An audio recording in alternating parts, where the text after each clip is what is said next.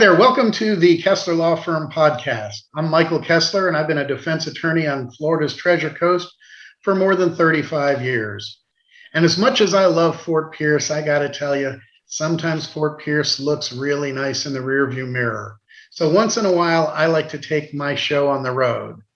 And today we're going to talk about one of the cases that I took on the road. In fact, I took it all the way to Pennsylvania. We're joined today by my very good friend, Beth Tibbett, who was kind enough to bring me in on a case with her in Pennsylvania a few years ago. Afternoon, Beth. How are you? Hey, Mikey. I'm doing well. How are you? I'm doing great. Let's talk about old times. I love it. Remind me how I came to be involved as a lawyer in Pennsylvania. I had a murder case, and there were quite a few interesting issues on this murder case. I believe you and I ended up talking about it, and we were just kind of hashing it out. I had called you for some advice, and we ended up with, hey, you know what would be really awesome? Why don't you come up here to Pennsylvania? Because I know you love Pittsburgh. Yes, and I will pro hoc you in, and you can help me with this murder case.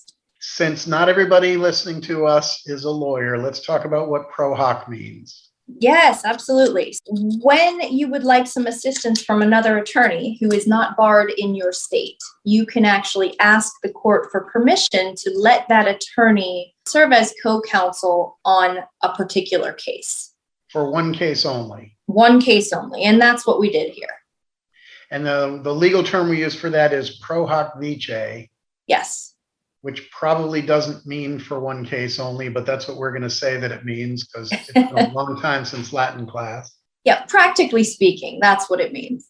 And the reason that there's this procedure is because courts, judges have kind of a supervisory role over what happens in their courtroom, and they don't want to let just any lawyer from anywhere come into court, especially not on an important case. Yes. I like to remind people that this is how Vincent LaGuardia Gambini on My Cousin Vinny got to represent his cousin, the Karate Kid, on that murder case in Alabama. Now, the procedure on that movie was the out-of-state lawyer had to actually sit down with the judge and talk to him and get the judge's permission. I don't remember doing that with you on this murder case. No, it's a little bit different than that. So the attorney that's requesting permission for the other attorney to practice on that case has to actually write a motion, attach a whole bunch of information, including things like your standing in the Florida bar, that you were in good standing, all the information about the case that we are requesting your help on, and a bunch of other supporting documentation. And then in addition to that, I had to verify that I would be there for all the court hearings, that I would sign all the documents, that I would look over all the documents, and basically make sure that you weren't coming in and causing a riot, and that I would be responsible if you decided to do that. Exactly. So yeah, I had to file an affidavit, a sworn statement that basically said I'm a real live criminal lawyer. I'm admitted to practice in Florida and in federal court, and I try to wear matching shoes whenever I can, and I know how the necktie goes in the front. Right. And you had to verify for the judge, if I remember right, that you weren't just sponsoring me and handing over the case and walking away, that I was going to be working on the case with you. Exactly. Yes. And I had the ultimate responsibility. If something happened, it would be my fault. Yeah. You were to be blamed if I refused to follow Pennsylvania law and procedure. That's exactly right. You're a very brave woman. I know. People tell me that. I take risks, It's what I do. So what do you remember about that murder case? Wow, that was an interesting case. So by the time you came in on that case, I think our client had been in jail for the better part of 9 months before we even got a preliminary hearing, which in Pennsylvania is the first stage of proceedings. We have a preliminary arraignment, which is what sets bond. And of course, in the murder case, there was no bond able to be set for our friend. So he had been sitting. So I was hired on the case. He'd already been in for probably 7 months. I was hired on the case, and then we had a preliminary hearing, which happens in front of a magistrate judge, which here, that judge doesn't decide if you're guilty or innocent. They only decide whether or not the Commonwealth or the state has enough evidence to move forward in the case, which isn't a very high burden. It's a sort of a probable cause standard, right? That's exactly what it is. Was there maybe a crime committed, and was your client maybe the person who did it? And if the answer is yes, that magistrate judge is going to say, okay, well, I'm going to bind this over to the higher court. And so that's where we were when you came in. Now, if I remember right, the Commonwealth of Pennsylvania doesn't require prosecutors to turn over discovery materials until after the prelim, unless the defense waives a prelim.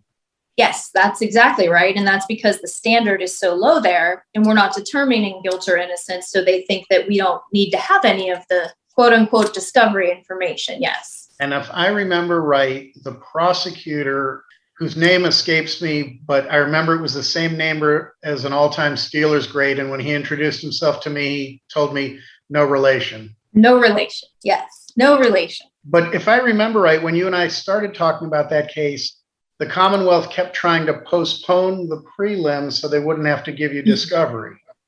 They did. So I think that was the reason I actually called you, and we were talking about it and going back and forth on some strategy with it, because, waiving a preliminary hearing is always a scary proposition, right, especially in murder cases.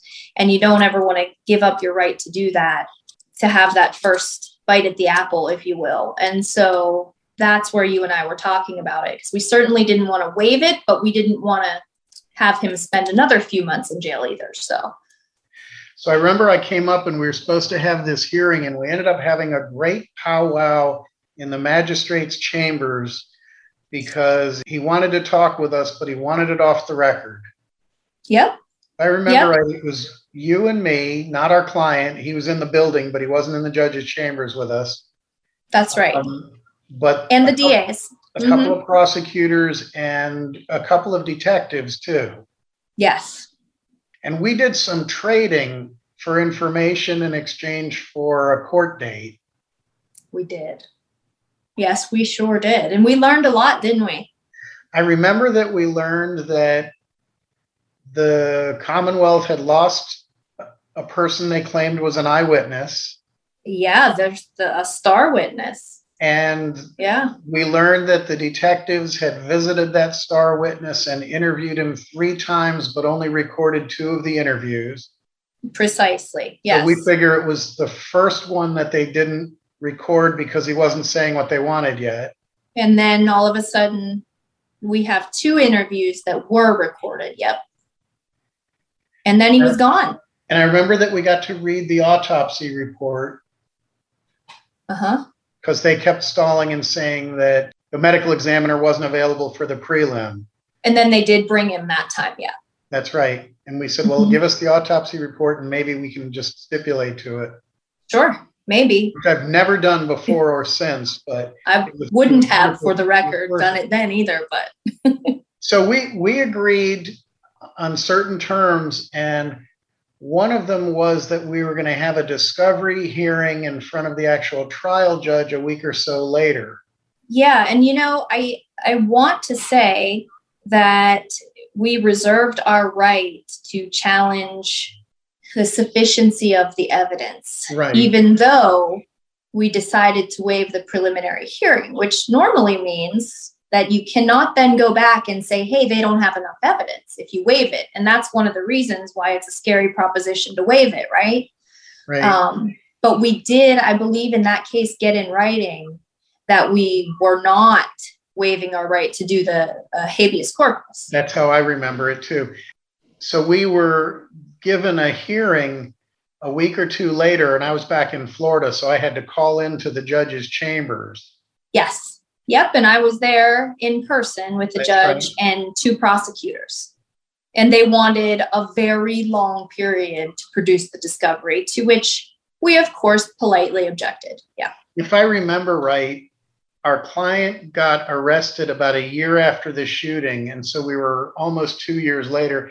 And the Commonwealth, the prosecutors had to know that they were going to have to turn over the discovery to somebody once they arrested him.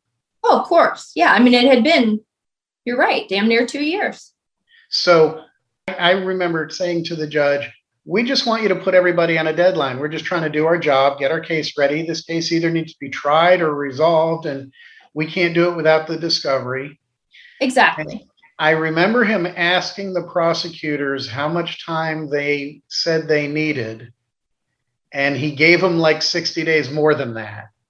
Yes. Yeah, I think it was, we asked for 30 days. The judge said, yeah, no, that's probably a little bit too little. And then we ended up having it somewhere around 60 days. But I do remember the discovery deadline being right before Christmas. It was right before Christmas. I remember it was a Friday before the Steelers' last home game of that season.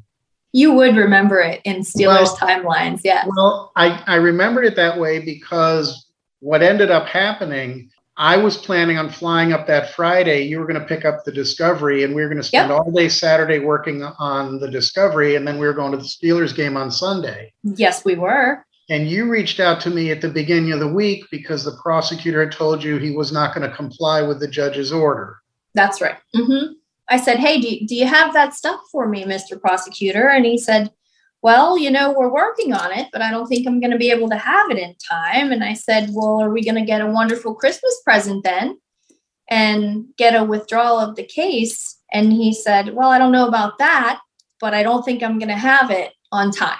Now, I remember doing something that the out-of-state lawyer can get away with that maybe the lawyer that has to deal with these people all the time might not.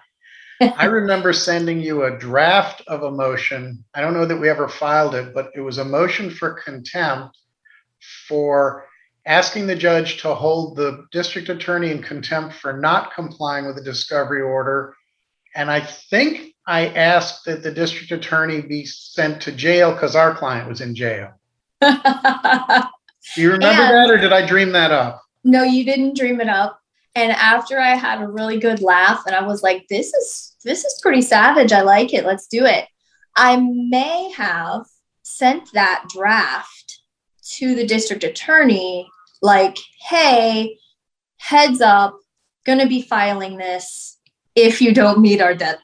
That may have happened. That may have happened. Mm-hmm. And I think that produced some movement on their side. Yes. So later on that week, I think it was the day of the discovery deadline, I got to call the client in jail. And I said, dude, are you sitting down? And he was like, well, yes, I am. And I said, Merry Christmas. You're going home. Because the prosecutors decided to dismiss the case instead of giving us discovery. They did. And, that was the right thing. So regardless of the rest of the circumstance, they did the right thing in that instance, yes. So now I get to report that unlike some other lawyers, present company accepted, I can make a claim that hardly anybody else can make a claim. I am undefeated in the Commonwealth of Pennsylvania. You are, yes. Yes, you sure are. And it's funny, this case that I'm pro hoc vice in Virginia now, Virginia's also a Commonwealth.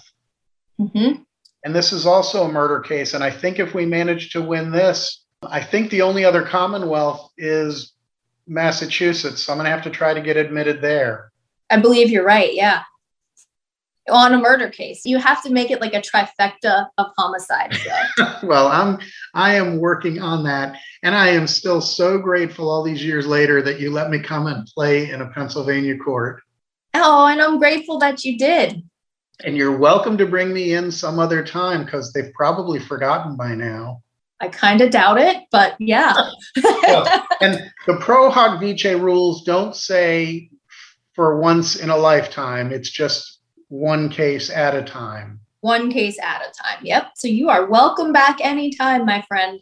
Well, pick out a case and I'm ready to come to Pittsburgh or surrounding counties anytime you ask. Would you like me to wait until Steelers season officially starts, or? I'll leave that up to you. I love Pennsylvania. I'll come up there anytime. Sounds good, man. Sounds good. Beth, thank you for playing with us this afternoon. I really appreciate it. Oh, thanks for having me. It was fun.